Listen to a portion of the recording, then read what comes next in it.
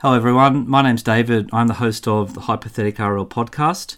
This is full support of the board, which is a short-run series podcast that I have created, basically trying to get intelligent voices and podcasters from a variety of different podcasts to come on this show and give their opinions in a panel-style format. So for this first episode, which is about Super League, I have Phil Kaplan, who is an author and the owner of 4020 magazine and co-host of the 4020 podcast. I have Mark, who is I have two Marks, I apologize. I have Mark Stockman, who is the host of Outlawed RL podcast. He's a former player for Gateshead and Sheffield and the Scotland under 18s.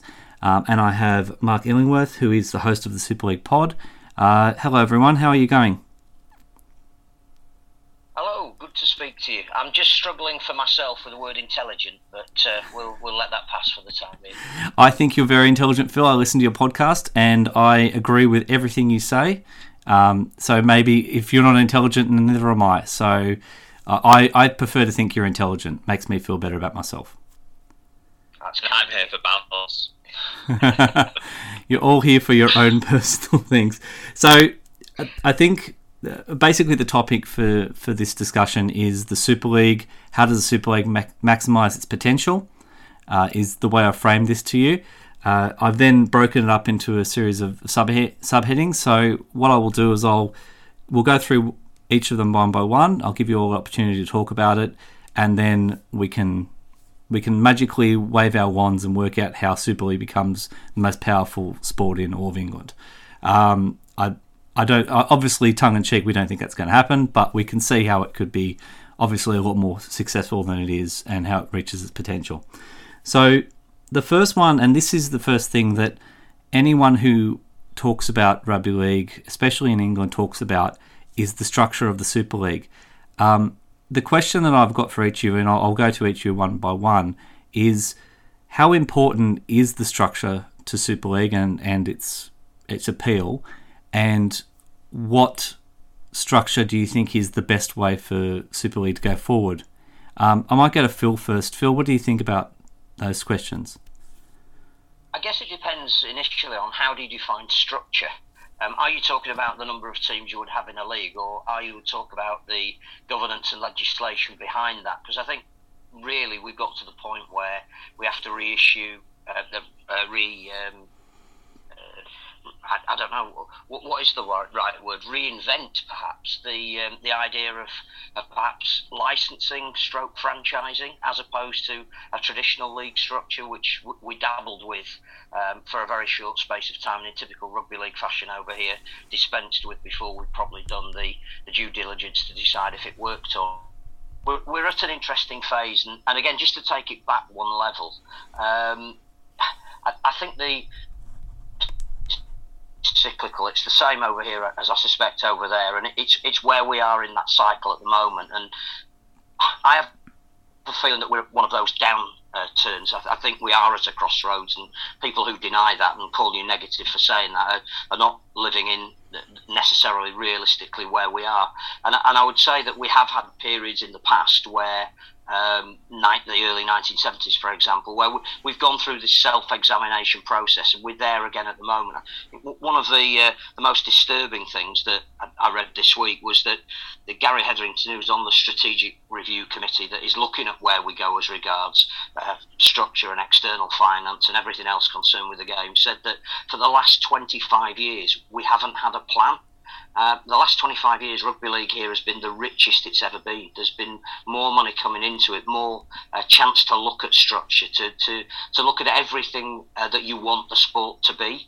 And clearly he is now admitting, as one of the people that's been in a position to bring that forward, and you'd have to say at one of the more progressive clubs, that is now admitting that we haven't done it. So I don't think it's quite as easy to say what structure would you have. We've all got an idea of perhaps what we would like rugby league to look like. It's about, have we got the will to do something radical at this moment in time to make the sport look different coming out of these pandemic times, and I'd say we've now got I've been saying it for a while, we've got a distinctive split between those clubs that are able to be full-time, those who are able to be part-time. I think that determines your competition structure.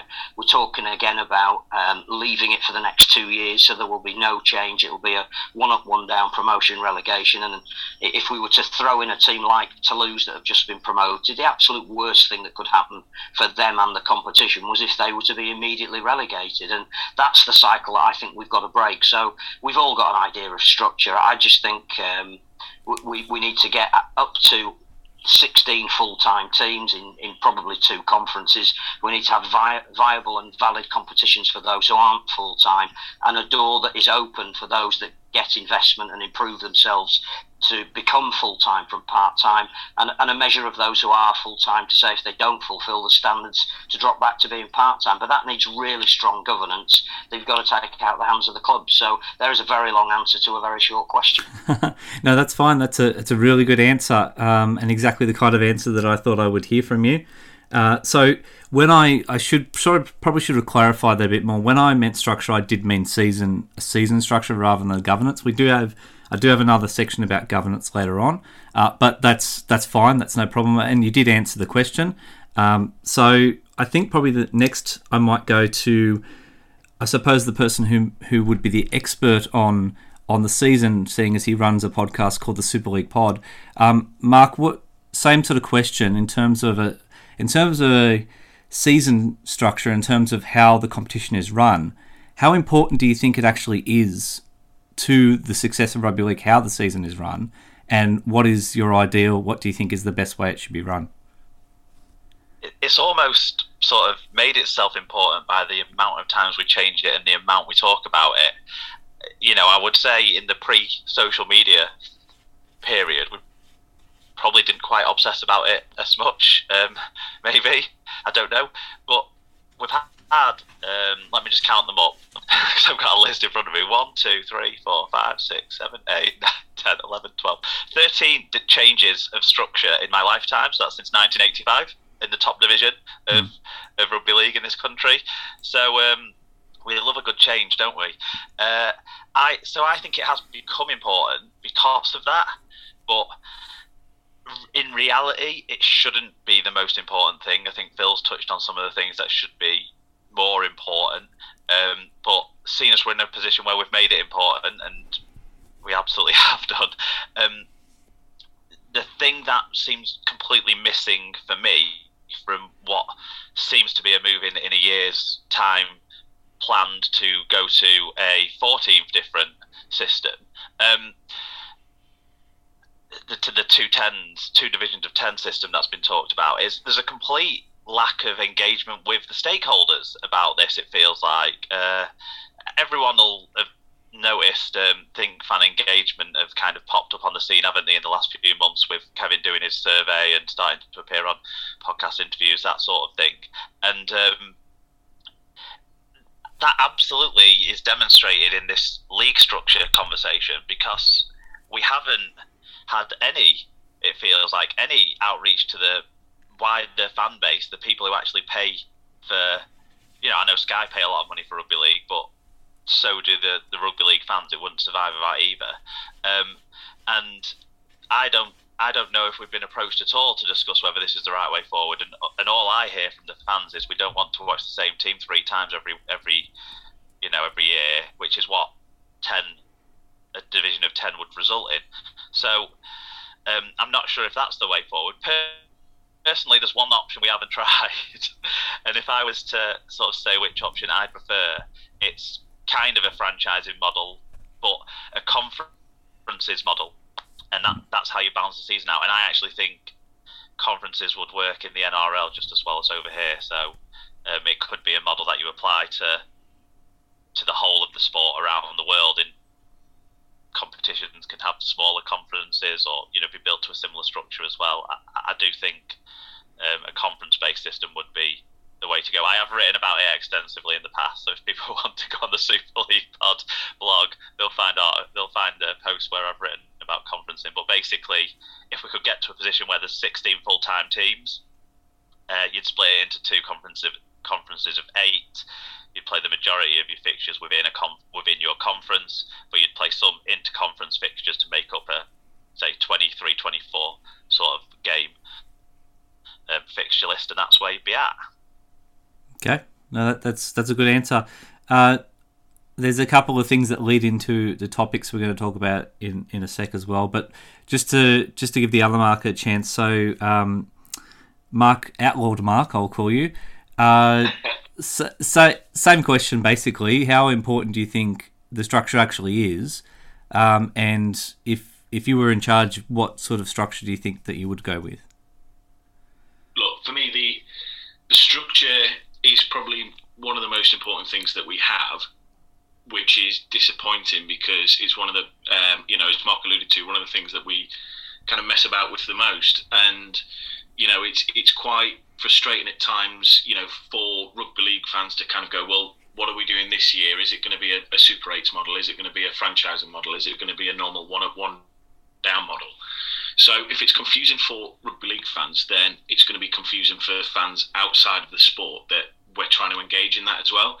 So I'm not necessarily a fan of the idea of this new kind of 2 Super League sets of 10, because for me it kind of just turns around and gives a big kick in the face to all the part-time teams that potentially are doing some good stuff, especially some of the League One teams that are essentially a lot of expansion teams. So we're kind of walking away from that, and it just starts to become a little bit insular for me. Now, Mark did touch very well on the idea that, I'm a season pass holder at one of the Super League teams, and this year especially we've seen a drop in crowds, which is disappointing considering obviously we didn't get any rugby league last year to go and watch other than the odd sort of game early on in the year. So you would have thought that fans would have been kind of eager to get back, and we saw it in other sports, but for whatever reason we didn't in rugby league. And I don't know whether that's kind of the fans pushing back because of pricing. I don't know whether it's the fans pushing back because because of the whole loop fixture thing. Again, I'm not a big fan of the loop fixtures. So to give you an idea, I know I said I was a season pass holder, so I'm a season pass holder at Hull FC, and to play your local rivals, so Hull Kingston Rovers, 3, potentially 4 times if you get them in the cup, or you've got them at Magic Weekend, something like that, it kind of takes the edge off it. Whereas actually, if you have that one game at your home and you can make it into a cauldron for that game, for me, you're going to get 25,000 there rather than the kind of 13 to 15,000 that we had.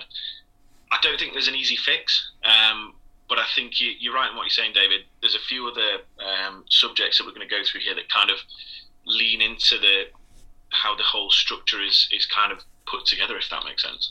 Yeah, that's fine. Well, and as you were answering your question, also a little bit on Mark's one, it sort of leads us to our next one. So the next question is about fan engagement and crowds.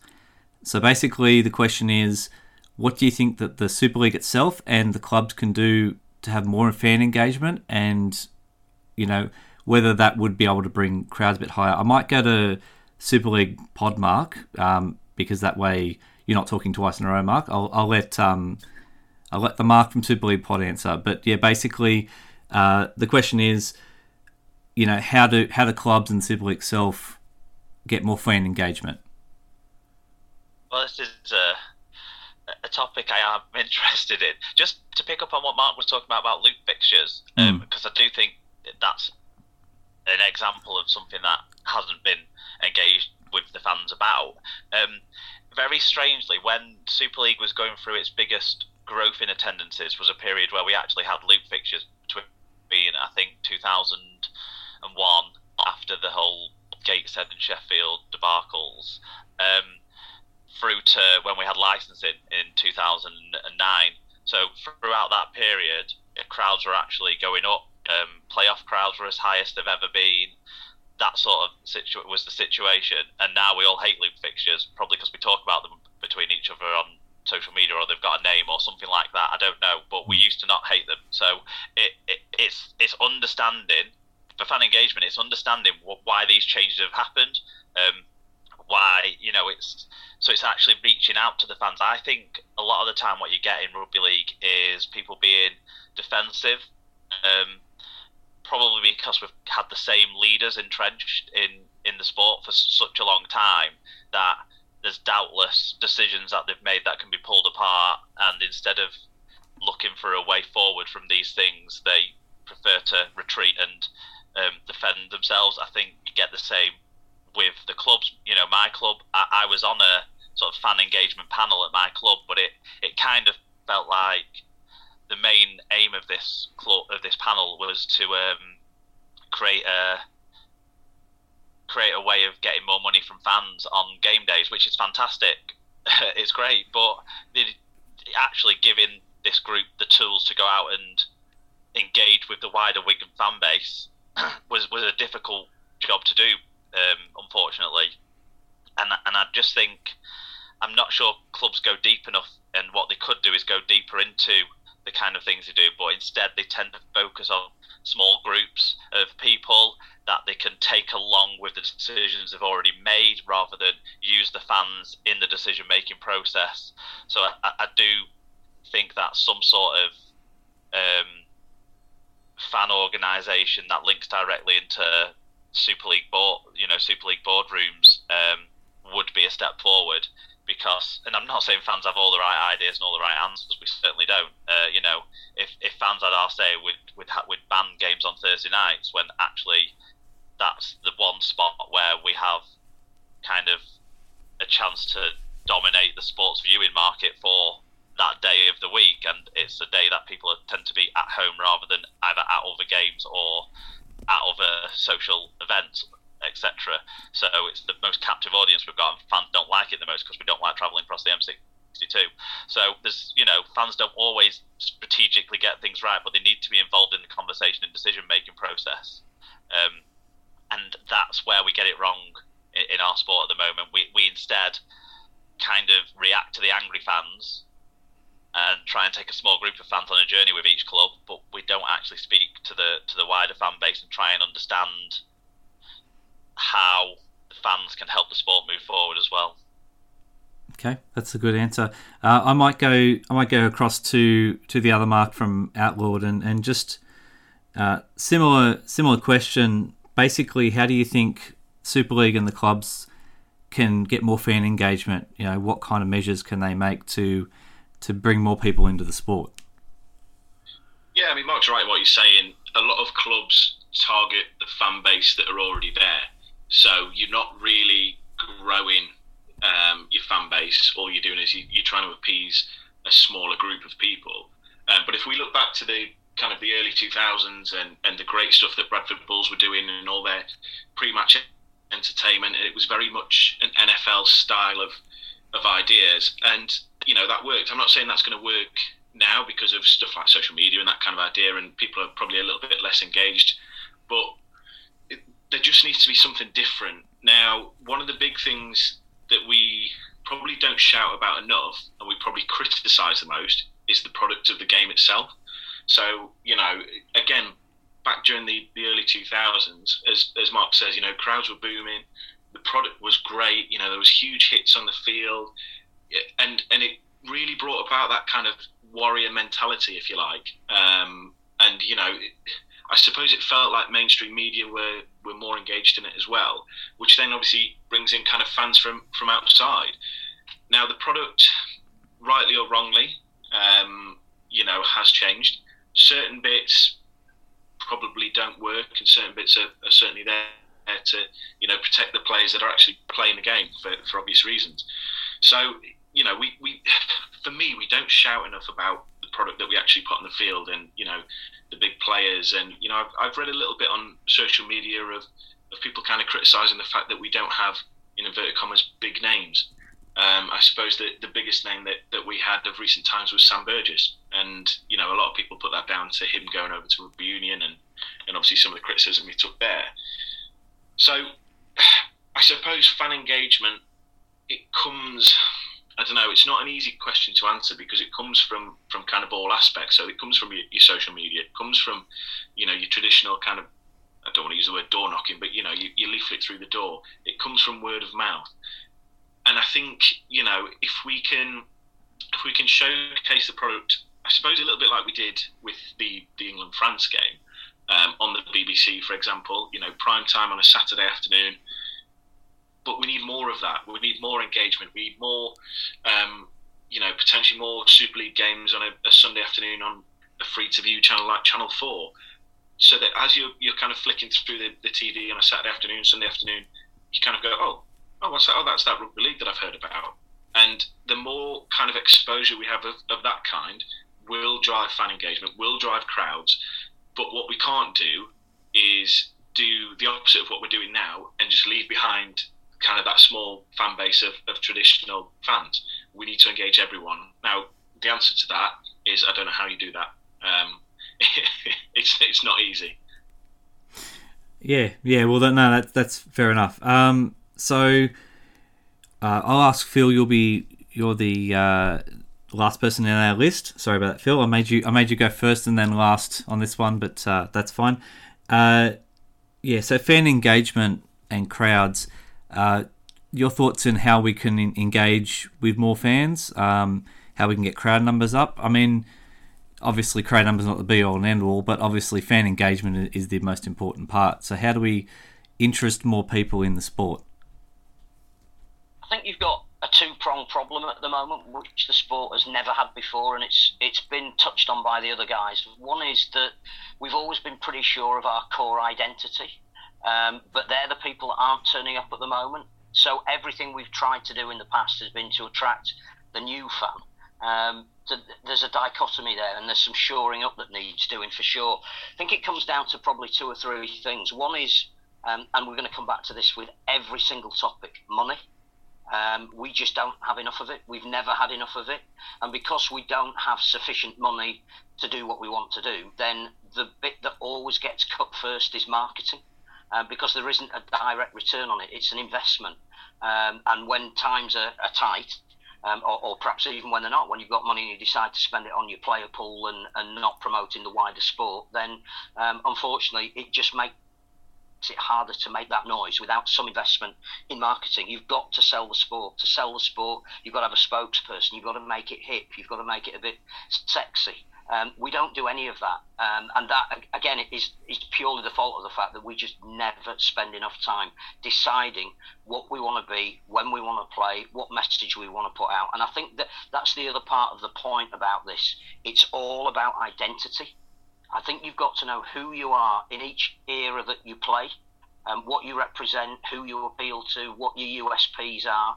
I think we've lost that at the moment. And that's the first thing we've got to find out. You can do that perhaps with fan engagement, but I think it's just a wider problem for the sport as a whole. In this current business-led, modern, professional, global sporting environment, where does rugby league fit? What does it want to be? And particularly in this country where it's competing so hard with the likes of Premier League football, with the rugby union internationals that we're seeing at the moment, with cricket that's about to go on an Ashes tour. Where is rugby league? What do we want to be? I think the other thing to add into all this about how do you engage more people and spectators particularly is there just is a general air of distrust.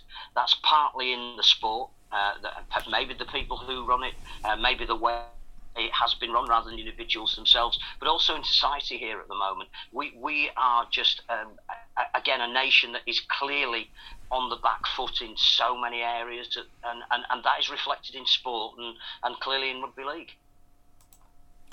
All right, thanks for that. So the next question is about digital marketing. So I particularly want to ask this question about digital marketing because from an NRL perspective, and I know the dirty word in England at the moment, we're not allowed to be the NRL because we cancelled the World Cup apparently, which we pretty much did. But basically, over here we've got an NRL Telstra NRL app, or whatever it's called.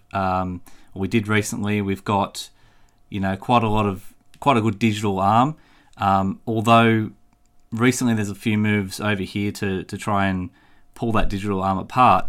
But I know that over there you've got the Our League app. But the one thing I find I don't know if you find it, but from coming from overseas, I have a lot of trouble with the actual website and how, like I don't see a lot of engagement from the actual sport itself in terms of social media. The most social media I see is from, guys like you guys are the podcasters. So I'll ask the Outlawed Mark. What do you, in terms of the digital marketing, is there strategies that Super League can put into place that would be, would help the Super League? Is there certain things that you think they should need to do in terms of the digital arm? Yeah, absolutely.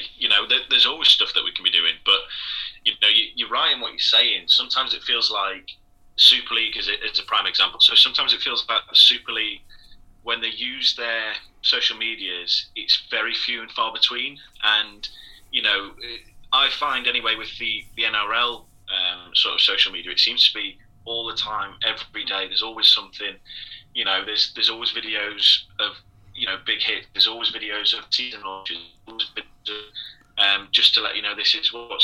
I mean, there was one recently from the NRL that was just purely telling us when the season was starting, and it became a 1.5-minute video that everyone got really engaged in.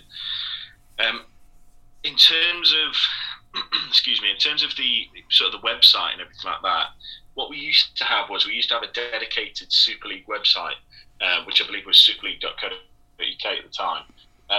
What the RFL and Super League did was they kind of condensed everything into a rugby league website. I think it's rugby-league or rugbyleague.co.uk, which is great because actually it's probably the right to do to put everything into one place, and it gives you that branding of the sport.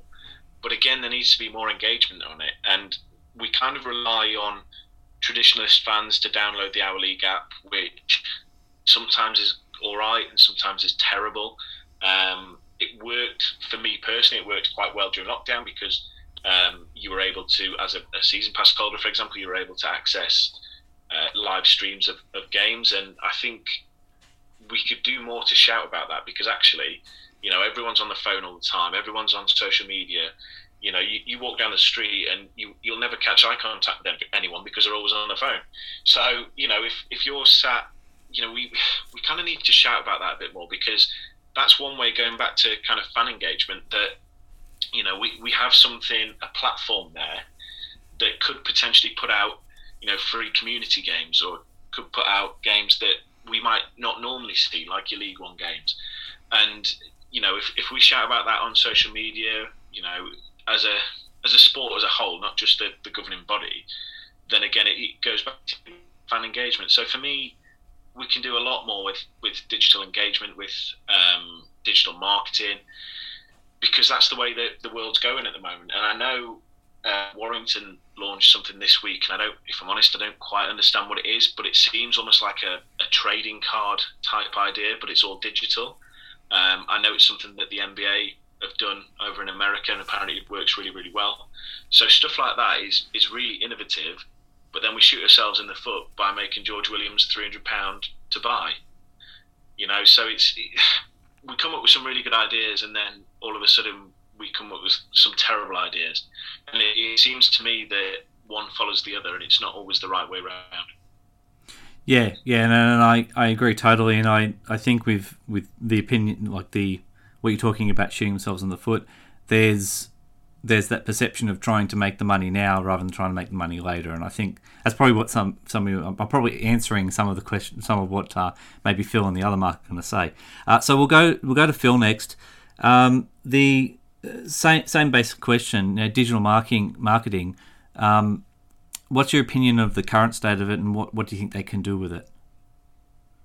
Well, like Outlawed Mark, I'm extremely grateful you didn't ask me what a non-fungible token was, because I have read that press release 4 times and I'm none the wiser, and I'm pretty sure that it's nothing to do with the press release, it's to do with the age of the person that's reading it. I just think we spend too much time preaching to the converted. Our Super League clubs here regurgitate the same message from the centre. So if you do log on to most of them to get your news and your information, you get the same message 12 times, by which time you wanted to throw your phone out of the window. So the most innovative I've seen in recent times is Halifax, again, who are a championship part-time club who've made a great French signing and just did a very funny 2-minute video or digital offering on how that one player is greeting another player. That to me is brilliant. But again, we've got to decide who are we digitally marketing at. If we keep going back to the same well, then obviously it's going to run dry. If it's a newer, younger audience, then what we're perhaps doing on Twitch with the women's game, what we need to do on TikTok a bit more with some of the players is exploit that. Again, I'm probably of an age where I'm the wrong person to be asking what does that audience want. What I am concerned about though is just the amount of subscriptions that the core audience might be being asked to pay for. Clearly, if you follow a Super League team or the highest profile of the sport, that's a Sky subscription. If you want to follow your championship team, you're now going to need a Premier sports subscription. If you want to watch stuff on the BBC, you do need a license for that. That's a third subscription. And at some point, if our leagues have any value whatsoever, it's got to become a digital season ticket. That would be a fourth subscription. If it does, and if you start having to pay for our league, they're seriously going to have to look about what offer they put on there, the production values, the games that they show, the times that they put them on. So I just think there isn't a digital strategy in the same way, going right back to your very first question. There's never been a strategy on structure. And until there is, we're just playing around with it. We can all give you our ideas, but actually, what is the media strategy for rugby league? Yeah, very true. All right, I'll go straight across to Mark from Super League Pod. Same question, basically about digital marketing. Yeah, well, the guys have hit on some really key points there. I think one thing that overwhelmingly comes across is we start something and never see it fully through. And that's what we need to stop doing. One of the major reasons why I think that happens is money. Breaking through to that next level of things needs investment that we don't have money there to put into it. Any sort of job that you see advertised in the kind of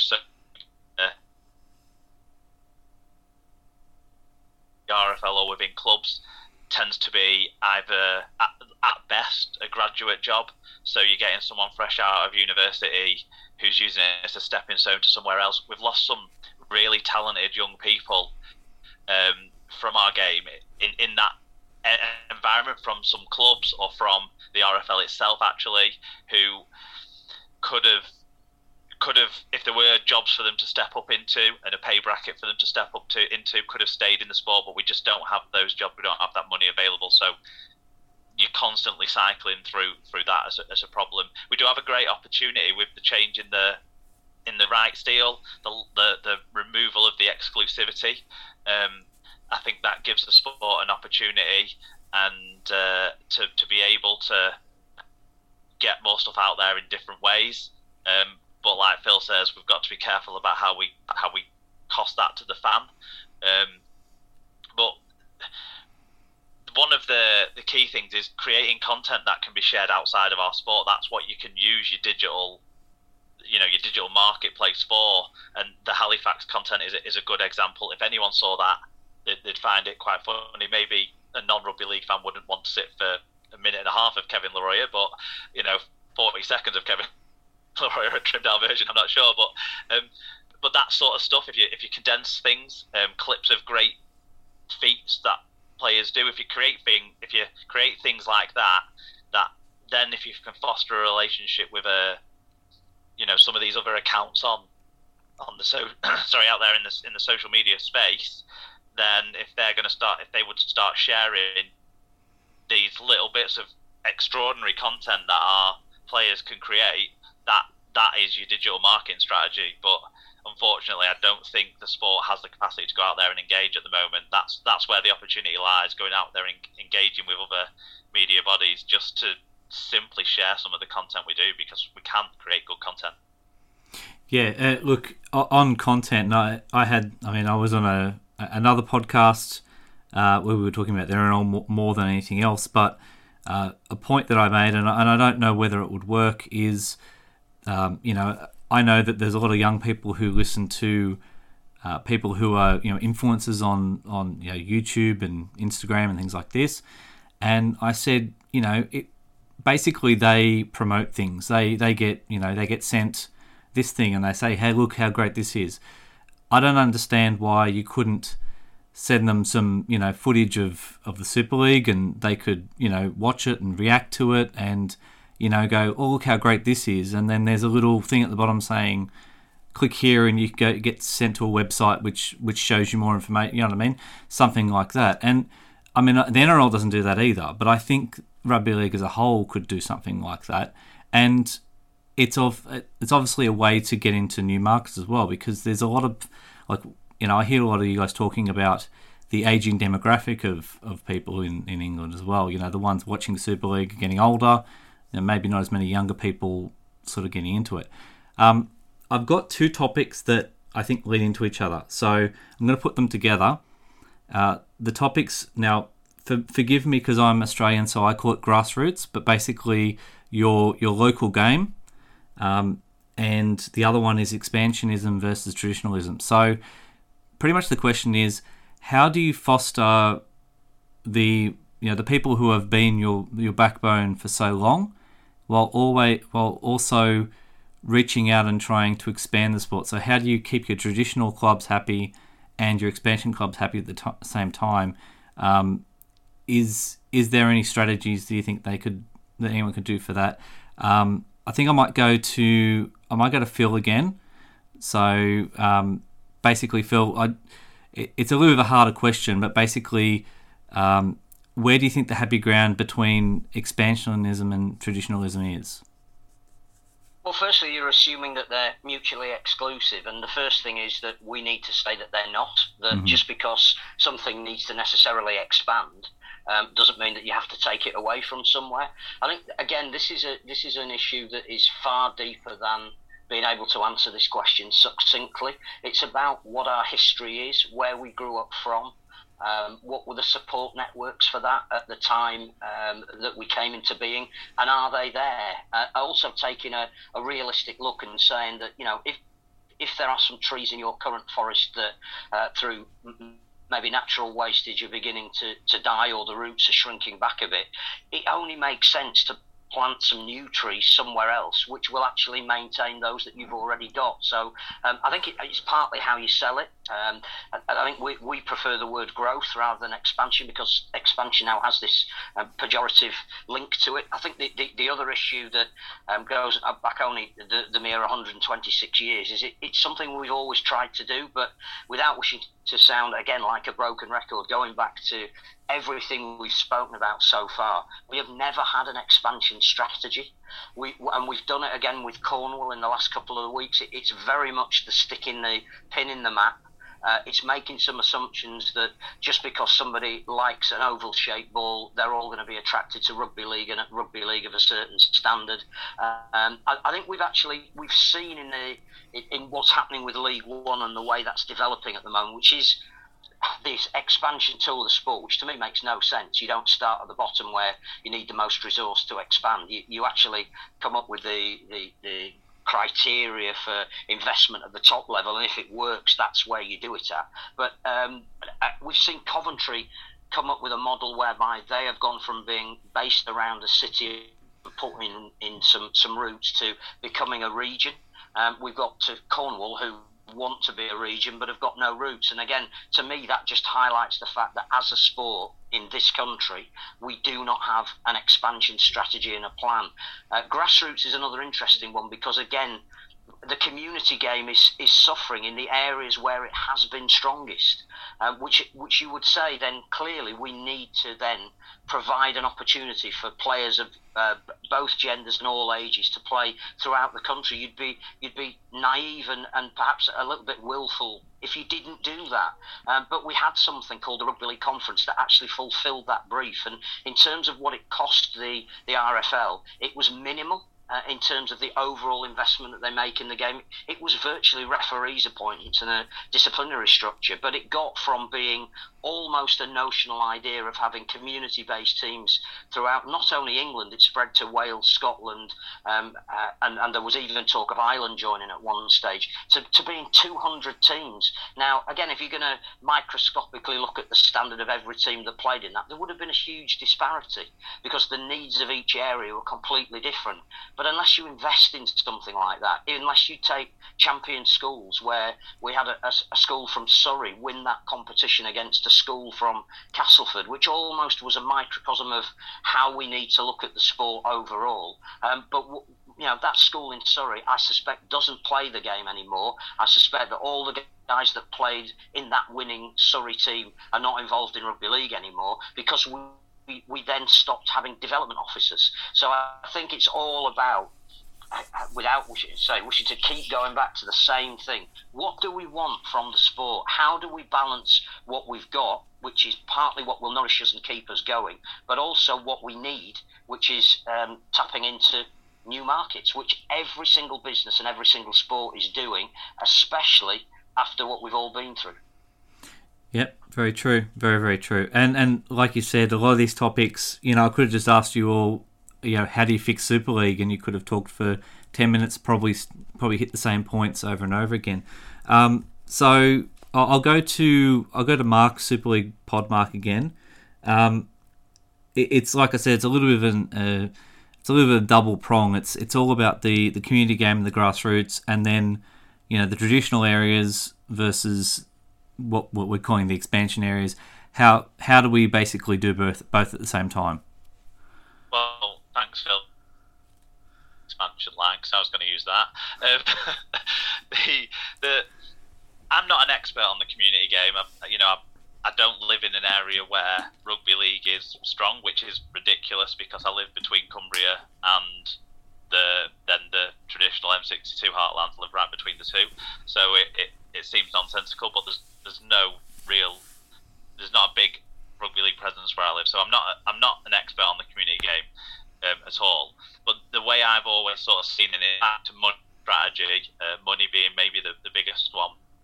But the two most important prongs of our sport for me, and I do love the semi-professional game and all of that, I'm not taking away from that, but it's the top division and it's the grassroots, so the two most important parts for me, and that's where your strategy needs to focus at. And I see the top division clubs should have some responsibility for fostering the community game in their local areas, and then the governing body should have a responsibility, but should be given adequate funding to carry out that responsibility for the grassroots outside of the areas that are particularly covered by the top division clubs. Now, some of the top division clubs also have expanded into having relationships outside of their local area. We've seen Salford have got some good stuff going on with Wales at the moment that Wigan have done in the past. Castleford have done some good stuff in Cumbria, it seems like. Leeds do the festival for all the young players, don't they? And they do that out in Lincolnshire. So there's things that happen outside of the heartlands by the clubs, but I think the Rugby Football League needs to be the main responsibility about that, and development officers is clearly the thing that's missing from the system now that we had in place 15 years ago. So if we can find a way to fund development officers to help generate community clubs, build them up, and then that can produce players. And to me, it doesn't really, we're a small country, it doesn't really matter if you produce a player in Southampton, they can play for Leeds or Hull. It doesn't really, it's not geographically against the realms of possibility, but we're not producing those players in those areas because we don't have development officers anymore. That's the key for me, to balance it out. Okay. Yeah, that's a very good answer. We'll go to the other Mark from Outlawed Rugby League podcast. So, Mark, same sort of question. I mean, I know that you've played for teams in sort of in a heartland, or I suppose Sheffield's a semi-heartland area, and then you've played for Gateshead as well, which is almost treated as expansion. So, what's your thought of traditional areas, expansion areas, and how the community game happens between them? Yeah, look, I mean, Mark and Phil hit the nail on the head when it comes to development development officers. So I grew up in the northeast of England, so up in Newcastle, and you're right in what you're saying. Rugby league wasn't a sport that people really talked about. I got into it because of my dad's side of the family. He took me along to there was a flyer came into school, would you believe? Bearing in mind, we only played rugby union at school, which, by the way, I was terrible at. So there was a flyer came into school, and it was for a club that's still going now, Whitley Bay Barbarians. And I went down on the Saturday morning with my dad. I was about 10 years old, and I absolutely loved it. Fell in love with the game, fell in love with everything, fell in love with the fact that, we got knocked about, fell in love with the fact that I could knock other people about. And that was kind of where my love for the game grew. As we went through kind of school and everything like that, we went into high school, and again, we were only playing rugby union. However, the sport of rugby league was growing in terms of development officers and everything like that. So all of a sudden, we played in a tournament that would have essentially led to the champion schools. And that was great because we went down to Gateshead Stadium where Gateshead Thunder at the time were playing, and it was a big festival. Now I know that Newcastle Thunder, as they are now, have similar things, and I'm not saying it's just exclusive to Newcastle Thunder. I know there are a lot of other clubs that do fantastic things like that. But for me, if we're going to have development officers, one of the biggest things is they need to be accountable. So I know all you guys here, we all have day jobs, and we've got to be accountable for everything we do. My job in particular, if I don't do what I say I'm going to do, then I'm not going to be in a job much longer. So that was one of the things with development officers. We were kind of finding that there was no structure for a management system. So they were kind of taking I don't know how much money they got paid a year, but they were taking their wage, and this is probably a little bit disrespectful to some development officers, but some of them were kind of taking their wage, pulling over on the side of the motorway, having a coffee on the RFL, having a cake on the RFL, and not really doing what they were supposed to be doing. Now, for me, Sheffield was a different kettle of fish altogether, because you'd like to think that Sheffield would be a massively engaged city within rugby league, and honestly, it's probably not. And there's a die-hard core sort of section of fans for Sheffield Eagles. But interestingly, I now live in Nottingham, and we have a couple of community clubs here, one being Nottingham Outlaws, and the engagement that they have, I go down there coaching, some of the kids, and it's great because there is a real kind of family atmosphere, and it feels like a traditional club. It feels like when we used to go playing in the Yorkshire League, for example, at Stanningley or, somewhere like that, and everyone's engaged in the club. However, it's that one bubble. So, for me, we need to get back to stuff like development officers. Again, it all goes back to money. But if we're going to take this seriously and we're going to try and, bring through players from the southeast, bring through players from Wales, from Scotland, we need to have some form of structure where people are coming into schools, where they're going into community clubs, where community clubs are being created. I know there was some great stuff done by the Rugby League World Cup 2021 by creating some community clubs. We need all that.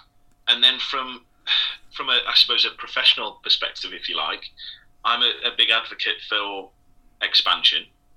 But at the same time, we need to make sure expansion's done right, and we need to make sure that money-wise, these clubs can sustain themselves. So, for example, Catalan Dragons do really well, but their first year they didn't do so well, but they were obviously protected from relegation, and then look at them now, they've got to a grand final. So they do have a good financial backing and everything like that. Some of the expansion clubs that we've had before, potentially not. I looked at there was an article on Love Rugby League talking about the expansion clubs, and one of the clubs that they missed out, and I mentioned, was Northampton Rebels. Now, they never came into fruition, and what would have happened to them, I don't know. But we obviously need to. That was at a time when we were trying to expand rapidly, but I suppose we probably didn't put as much thought into how much money that club potentially could bring into the sport, but also how much they've got to set up that club as well. So, like I say, I'm a big fan of expansion, as long as it's done sustainably. And that's no disrespect to any of the Yorkshire clubs or the Lancashire clubs or anything like that, because everyone's got their place, and a lot of people had a big issue if Featherstone, for example, had been promoted. I think it's great for the game that Toulouse have gone up, and for me personally, I think it's the right result. However, if Featherstone had gone up, fair play. They've won that game. That's what should have happened. But again, there's no easy answer to this. But if we start grassroots wise in schools, in primary schools, get people engaged in the sport, then that's where you kind of set your foundations for expansion. It's where you set your foundations for the future of the game. Okay, cool. So I'm going to move on to another topic. I'm going to put two topics together that I had here because a little bit of what you actually was talking about, or you were all talking about then, and it does lead from that, is the setting up and the foundation of these clubs and who's behind it. So from what I can gather, from what I can see from my little area down in Sydney, where I look from thousands of kilometres away, I can say miles if it's better for you guys in the imperial world, but from such a long distance away, pretty much every Super League club, if maybe every Super League club is pretty much run by one person, one businessman. Like it's the ownership of a club is really a dictatorship. You've got one person running it, and then they collectively come together to form Super League board, and there's that perception. Obviously we have in the NRL we have CEOs and things like that, but there's more of a perception that the club is a club rather than run by one person. And recently we've had things like London going part-time because the long-term owner of London doesn't want to put as much money into it anymore. Like he's put a lot of money in for a long time. So is that model of the governance of the sport and the ownership of clubs the best way for Super League? Should they be encouraging more of these investors? Should be looking for more of the the Salford owner, more of the guy who's going to form the Cumbrian Lakers, that sort of owner? Or should it be a different kind of model? And also in terms of, should they have 1/12 of the voice of rugby league in terms of a board? I'll go to, probably the best one to go to is Mark, Super League Pod, if I can go to you. This one, David, I honestly don't have a strong answer here because I just don't know.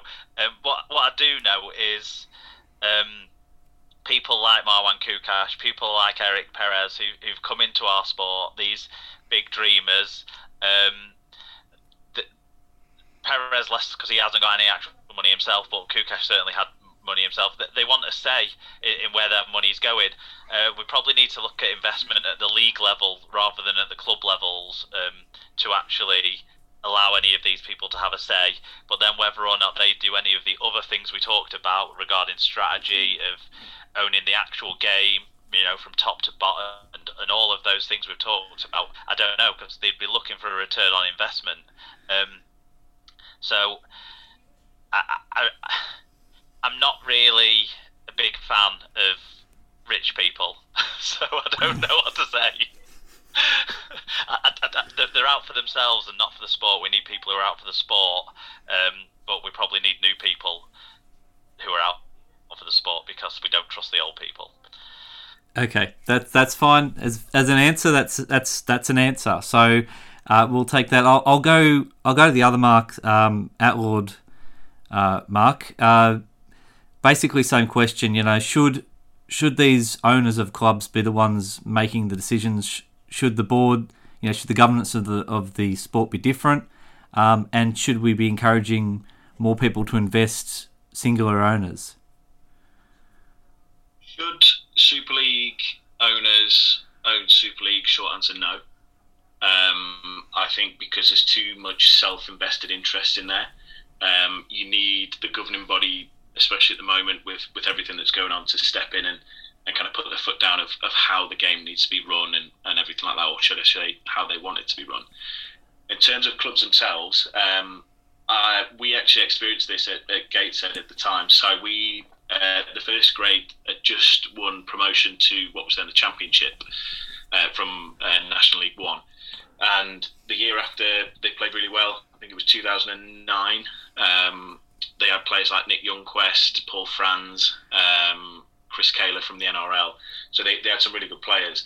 The sole investor, or the main stakeholder, was actually a company that was owned by racing driver Jenson Button.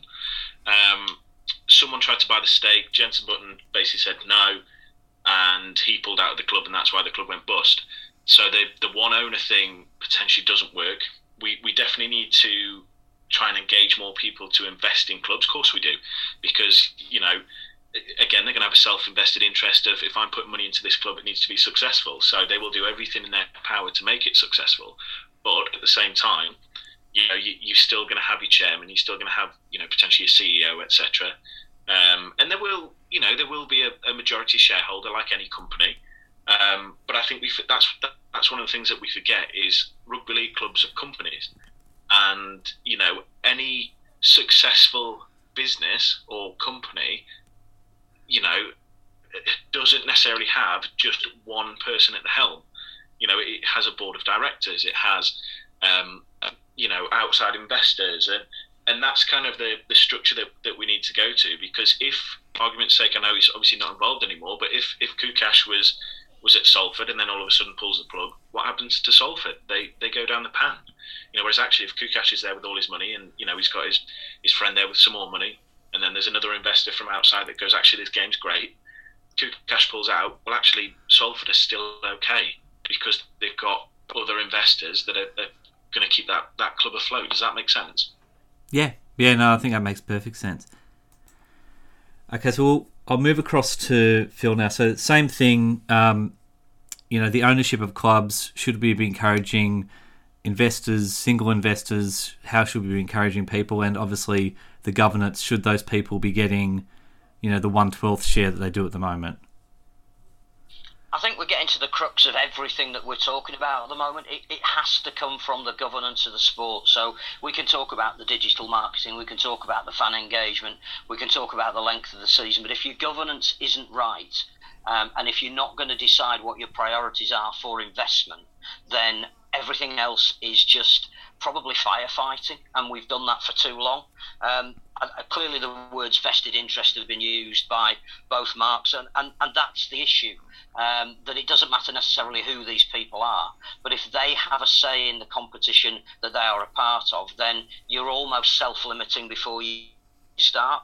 So I do think we have a need for an independent commission of some sort here, which is not to say that the ARLC is necessarily the right one, although that clearly was borrowed from AFL, so clearly there is a template there, and I think the disappointment with the strategic reviews we're having at the moment is that isn't being considered as an option. We are looking at, you know, the same people coming up with a different solution to the problems they've always had to deal with, not seeing it from a fresh pair of eyes. I would say we need an independent commission of maybe 5 or at most 7 people, of which the Super League clubs would have 1 vote in that. They have to have a say. These owners that put in the money deserve to have some kind of a consensus of what they want. At the moment, part of the problem we've got is they can't agree with each other whether they want tea or coffee in a board meeting. So how the heck we expect them to move the sport forward, I don't know. But yeah, external finance is going to be key in all of this, whether it's equity finance or some other sort. They're going to want to say in that independent commission as much as the owners are, that we've got to create the structure where that happens. We've also got to decide what is the initial responsibility of a Super League club owner. What does a Super League club need to look like? And if it doesn't have a women's section and a PDRL section, an LDRL section, and a functioning foundation that can get into the community, which starts to answer some of the questions that you asked before about grassroots, it's not going to be done necessarily by the clubs and the staff themselves. It's going to be done by their charitable aspect, which runs alongside of it. So I think they need to put their own houses in order once we give them the template of what we think a Super League club should look like. They should then link with a League One club, which gets into the whole debate about feeder clubs, which is something we don't want to have over here. They should then link with community clubs in their own area, maybe a development region, maybe a nation in Europe, maybe a nation in Africa. All of that should be the responsibility, first and foremost, of the Super League club owners, not necessarily the direction of the sport. Then, for any new owner you bring in, I would say there has to be a non-refundable bond to the sport. So, without using Eric Perez as an example, he just happens to be the latest incarnation of a lot of people we've seen through the years who've promised a lot but can't deliver because they haven't got the resource behind it. The first question for an Eric Perez type character would be, if you can lodge £2 million non-refundable in a rugby league account that will be used for development purposes, if you don't fulfil your obligations, you do not get that money back, then I think you're making a start at looking at all of the issues that we can solve, rather than all of us sitting in our own respective ivory towers and having this great idea of what we'd love the game to look like, because all our ideas are valid, but actually it's only when the structure changes that the game can bring in the ones that are going to bring about effective change. Yeah, no, that's a great point. The only point I worry about is putting $2 million in a bank account. It may well go missing very quickly. That's a definite worry. All right, so look, I think we've gone through a lot of topics on Super League itself. This last question that I want to put to all of you is kind of pushing outside the boundary. So I think Phil, you kind of pushed onto it then, but basically the question I've got is, how should Super League and the English game itself engage with the international game, and what kind of responsibilities does it have for both the international game and also for what's called the home countries, Ireland, Scotland, Wales, and promoting the game and trying to grow it in those countries. So I think we're up to Mark from Outlawed Rugby League. I think you'd be the first one to answer, so I'll let you answer that. Sorry, mate. My internet dropped out, but I've just come back in. I understand you talked about the international game and kind of how that affects home nations. Apologies, mate. No, that's okay. So, yeah, in terms of the international game, we need to be better. We need to have more games, and obviously the World Cup this year would have been a great thing. Potentially, it could be great that it's going to be next year, because we can engage a little bit more, build again back on all the stuff that we've talked about over the next 12 months. The home nations need more help from the governing body, I think personally. Wales has so much potential. Obviously we saw that with the Crusaders when they were in Super League.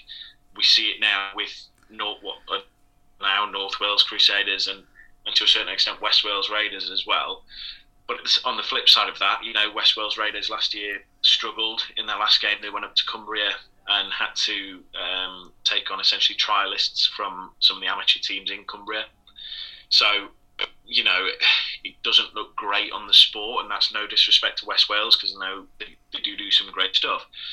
But, Wales is a rugby hotbed, and traditionally, we've seen some great players come out of Wales. Even now, your Regan Grace, Clive Sullivan was the first ever black captain of a British team in any sport, and that's and he's come from Wales. Billy Boston, etc. There's been some fantastic players come out of Wales, and I'm convinced that there's players in that country that would easily transition out of, for example, rugby union, would easily transition into our sport if we gave them the opportunity.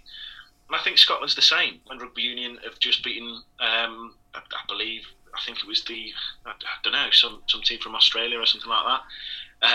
So, there's some great players there, and it all comes down to opportunity. And Ireland, I absolutely love Ireland, and some of my episodes on the podcast have been with some of the club's representatives from Ireland, and they're so passionate about the game. And Ireland's a little bit different anyway, because they've got Gaelic football, they've got rugby union, they've got rugby league to a certain extent, and they're passionate for that kind of contact sport. So again, for me, it's all opportunity. And if we tap into that opportunity, and there's going to be players that are coming out of academy systems of Premiership rugby union teams, for example, that aren't going to have their contracts renewed. Give them a chance. Give them a chance playing in the Championship or League One or Super League reserves. It's not going to hurt. And if we I don't know, we tap into 100 players and 10 of those end up in Super League. For me, that's and that go into Super League, then boost the game, because you're going to have Welsh-born players playing for Wales, strong Scottish players playing for Scotland. You're then going to have, building rivalries between those teams. England come into the mix. All of a sudden, you can have a home nations, four nations, if you like. And then you come to the World Cup, and I don't know, the 2025 World Cup, hopefully in France, we might see Scotland beat New Zealand. And that, for me, is what we've got to kind of aspire to. Okay, that's a good answer. So I'll go to Phil next, and same basic question. How important it is for the English authorities, I suppose you call them, to engage with the rest of the United Kingdom, and also to engage internationally, in the international game. I think we're looking at that slightly the wrong way round. I think the international game is the pinnacle, it is the priority, it is the cut through, it is going to get us the digital engagement, and actually that means that you've got to have a proper financed and well-resourced international federation, which I think has a purpose to serve, but I'm not sure how much power it actually has. It only gets its money really from staging things like World Cups, but I think the other thing we've all got to bear in here is that in terms of the international game and how you promote it, England or Great Britain hasn't beaten Australia, in a series for 50 years. So we've allowed ourselves to marginalise the international game, and the sport as a whole has to buy into the international game. It's not merely the responsibility of the RFL. I do think when it comes to development strategies that will help the international game, then your domestic competition is very important. If you're just going to stick a couple of teams in Wales and leave it to themselves, that's not going to help the Welsh national team. If you're going to bring in one team in France and put them in Super League, that's not going to help the French national team. There's now a second. That may do. But again, it's more about how do you get an equalising of talent, but a calendar in the international game that everyone buys into, that makes that the priority.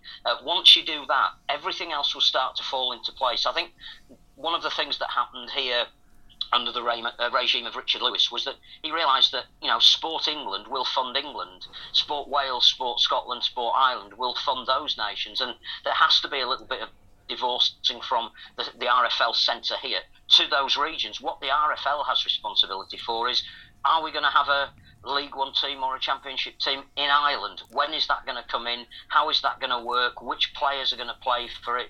How is it going to be financed? What positive discrimination does it need? And we'll do the same in the Scottish borders. Is Wales the Celtic Crusaders model for Wales, as the Catalan Dragons model is for that part of France and northern Spain? Is absolutely right. I think that's why the Midland Hurricanes works. We need for growth to be regional rather than necessarily town or city based. So there has to be some planning for that. And again, I know it sounds terrible, because my reply to every single question you've asked over this period of time is, what is our strategy? And until it's put together and unveiled and interlocked, and international rugby league is at the very, very top of it, then not too much will change in the short term. That's fine. You can keep answering the question in the same way, because it's the same answer each time. It makes perfect sense. We'll finish with Mark from the Super League Pod. So same question, basically. I mean, I know Australia are the bad guys at the moment, and I feel very, very bad about it. Right now, we should be enjoying a World Cup. There probably would be a match on right now, or maybe not right now because of the morning over there, but there may have been one the night before. How important are the home countries, and how does the Super League and the RFL itself foster international rugby league? Yeah, I think this week we should have been having the group stages of the Wheelchair Rugby League World Cup, group rounds, and the women's games would have been picking up this week as well, and all of those things that come with the World Cup, which we'll get to enjoy next year. Like Phil said, it's not the responsibility of the Super League or even the RFL to be able to fix the international game themselves, because it involves cooperation with the Australian side of things as well. But I think even at the local level, we need the international governance that will come through with support from the NRL. But looking at the local level, maybe what we could do in terms of the club's relationship with the international game, I think the clubs possibly see it as an imposition on them at the moment, rather than an opportunity. They probably think that some of the funding they generate to the sport goes out to the England side rather than to themselves. They'll feel like they lose players.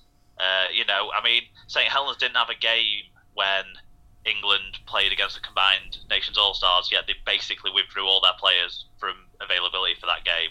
And I'm certain not all of their players had coronavirus. As an isolated example, we've seen other clubs do similar things over past years as well. So it's seemed like it's taking something away from the clubs rather than giving them an opportunity, it feels like sometimes. And that's where we need to move towards. We need to see the international game as an opportunity. I sort of feel like with the women's game, with the wheelchair game, the community arms of the clubs that run those non-professional parts of the operations do see it as an opportunity. I see a lot more from the clubs sort of celebrating their players that they've got available that are playing in those ranks almost, and you get exposure there and notice what's going on there. And I think that needs to be seen throughout everything. See the international game as an opportunity to put your club in a shop window, because you've got players playing on the international stage. So that's the way the relationship needs to switch around. They need to look up to the international game rather than see it as a... Okay, no, that's great. Thanks very much for that, Mark, and thank you everyone for contributing. It seems like basically the consensus is that it's all about governance from the top and a strategy, and keeping a strategy for longer than maybe a couple of years. I thank you again, everyone. I just wanted to really thank you for giving your time and giving me all your opinions. And I think we'll leave it at that for now. I'm sure that there's a lot of people out there that've got opinions as well. So if you want to contact and give your opinions, obviously this is not my podcast. Well, this is my podcast, but this is not the main Hypothetical RL podcast. This is full support of the board. It has a Twitter account. It has, I think it's FSOTB twit, and then its email address is fsotbmail@gmail.com. So if you want to send me anything, if you want to make any comments when this episode goes up, I'll obviously encourage you guys to make any comments. And once again, thank you very much, and I'll let you guys get on with your day. Thanks, David. Thanks for having us on. Thanks.